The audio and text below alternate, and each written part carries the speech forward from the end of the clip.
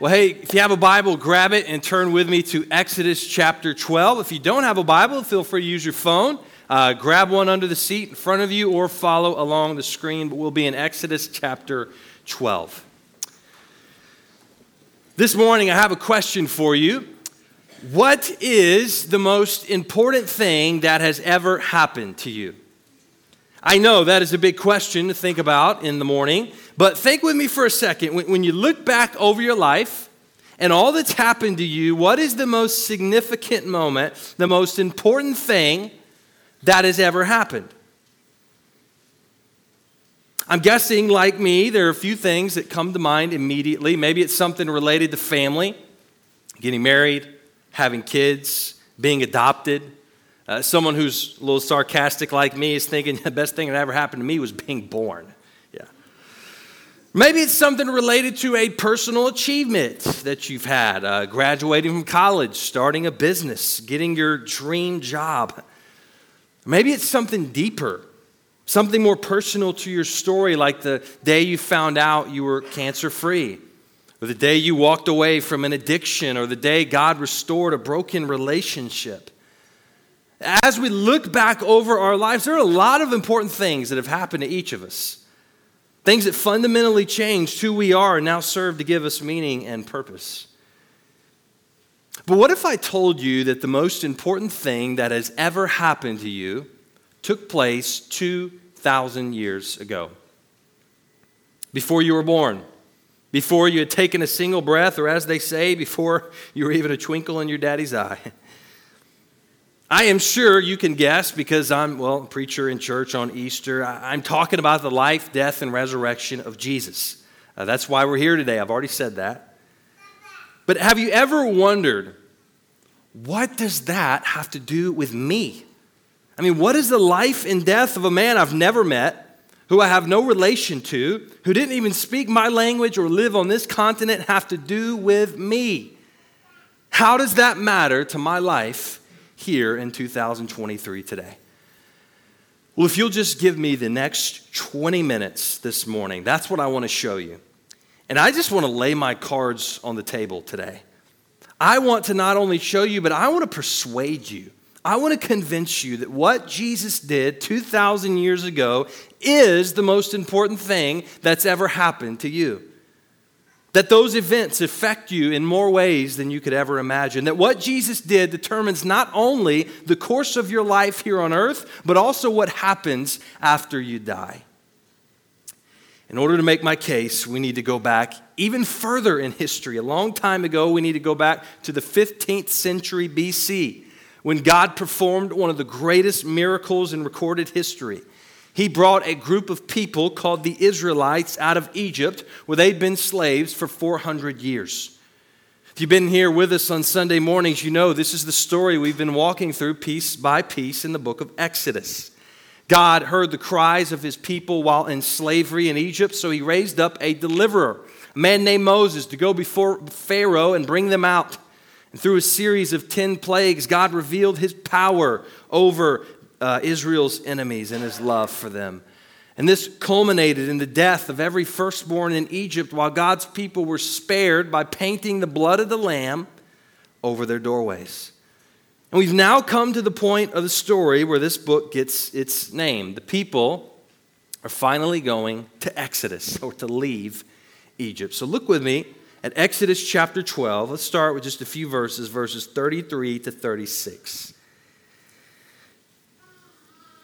The Egyptians were urgent with the people to send them out of the land in haste, for they said, "We shall all be dead."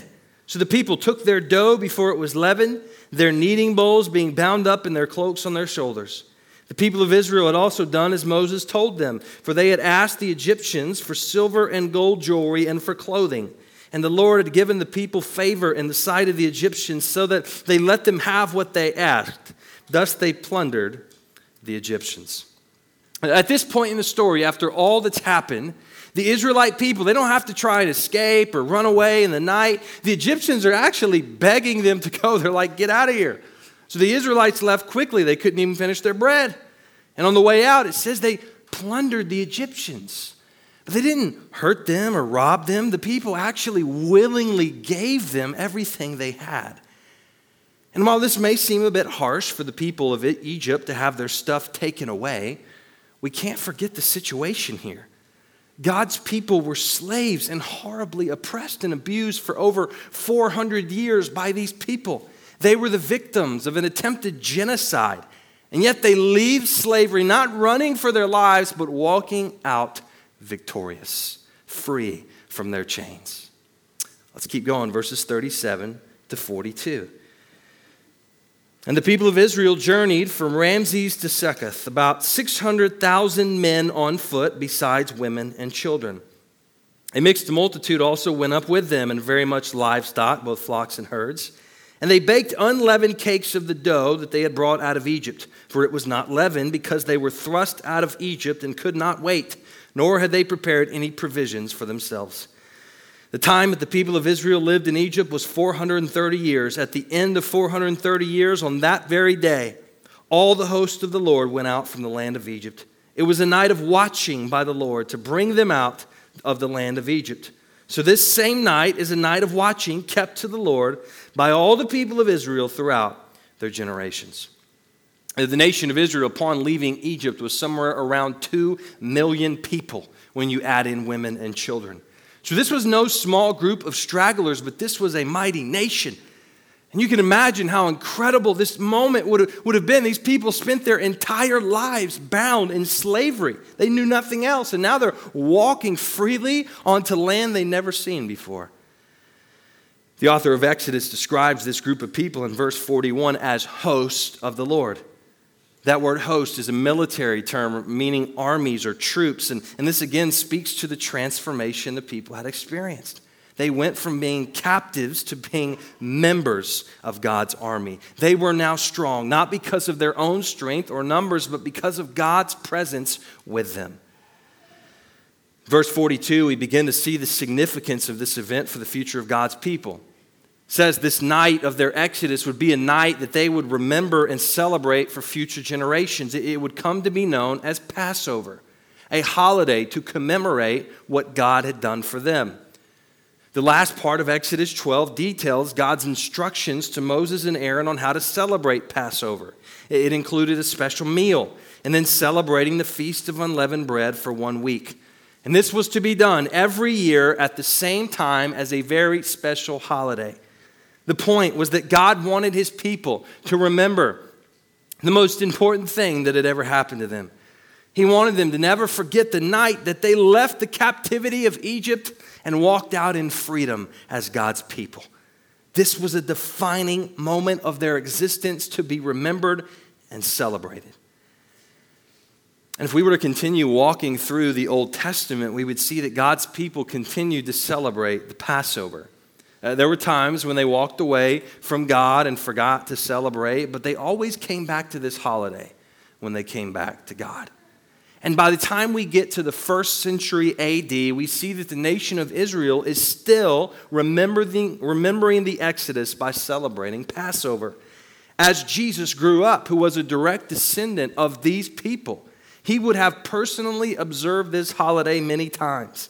And when we get to the Gospels, the 4 accounts of the life of Jesus, we read that Jesus actually continued to celebrate Passover as an adult. In fact, all 4 Gospels record him doing this with his disciples on the night before he was crucified. Except this Passover in the Bible, somewhere around 33 AD, was different than any other the Jewish people had ever celebrated. Because at this Passover, Jesus revealed its true meaning and purpose. Not only did this special meal and holiday point backwards to God's deliverance of his people from Egypt, but it also pointed forward to a day when God would deliver his people again. You see, God's people didn't just need to be freed from physical bondage, they needed to be freed from spiritual bondage. They didn't just need help from their physical enemies, but they needed help from their spiritual enemies. And they didn't just need salvation from physical suffering, but they needed salvation from spiritual suffering, which was their sin. And Jesus told his disciples that that's exactly what he came to do. As they ate the Passover meal that night, Jesus explained how the entire story of the Exodus pointed to him. The release of God's people from captivity was a shadow of something greater to come. Jesus took the bread and he explained how it symbolized his body. And he took the wine and explained how it symbolized his blood. Like the Passover lamb, Jesus told his disciples that he was going to be killed as a sacrifice for their sins.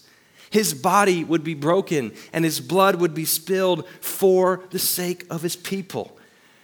And just like in Exodus, those who trusted in the blood of the Lamb, Jesus would be passed over by God's judgment and would be saved. And that's exactly what happened. Later that night, after the Passover meal, Jesus was arrested. The following day, he was crucified. And though he was innocent, he was nailed to a cross as a criminal. And the Bible tells us something miraculous happened while Jesus hung on the cross. All of the judgment for the sins of the world, including for my sins and your sins, people still to come, all of that was poured out on Jesus instead of on us. We were passed over, and Jesus, the Lamb of God, was sacrificed in our place. Jesus took our death so we could have life. Jesus took our judgment so that we could have grace. But Jesus isn't just our Passover lamb. He's also our greater Moses who leads us to a new life of freedom. For on the third day after Jesus died, he walked out of the tomb that once held his lifeless body. And he had a renewed body that would never die again. He had conquered sin and death and would now live forever as King and Lord of all. So just as the people of God left slavery in Egypt in the Exodus, Jesus left death in the grave in a new Exodus. And here's the amazing part of it all. Here's what this has to do with us today. Jesus didn't just die and rise to new life for himself, but he did it for us. And when we trust in him and identify ourselves as one of his followers, his death and resurrection is applied to us. This is what we read in another New Testament book, the book of Romans. The Apostle Paul wrote this in Romans 6. He says, we were buried, therefore, with him, Jesus, by baptism into death, in order that, just as Christ was raised from the dead by the glory of the Father, we too might walk in newness of life. For if we've been united with him in a death like his, we shall certainly be united with him in a resurrection like his. We know that our old self was crucified with him in order that the body of sin might be brought to nothing, so that we would no longer be enslaved to sin. For one who has died has been set free from sin. I know that was a lot right there, but get this. This is unbelievable. See, even though Jesus lived, died, and rose again 2,000 years ago, he's saying that in a spiritual way, we were there too because he was doing it for us. Paul says we were buried with him. We've been united with him in his death. Our old self was crucified with him. So who we are before Jesus, our sin, our shame, our guilt, our fear of death, all of that is dead and gone the moment we trust in Jesus. The old us died with Jesus and no longer exists. And we're also united with him in his resurrection. We are raised with Jesus to a new life. So the moment we trust in him, we become a new person with a new purpose and a new future. We get to start all over with all our sins and our past forgiven, and we have a brand new relationship with God. And watch this. Paul describes this transformation as freedom from slavery. But we'll never understand our freedom until we understand our captivity.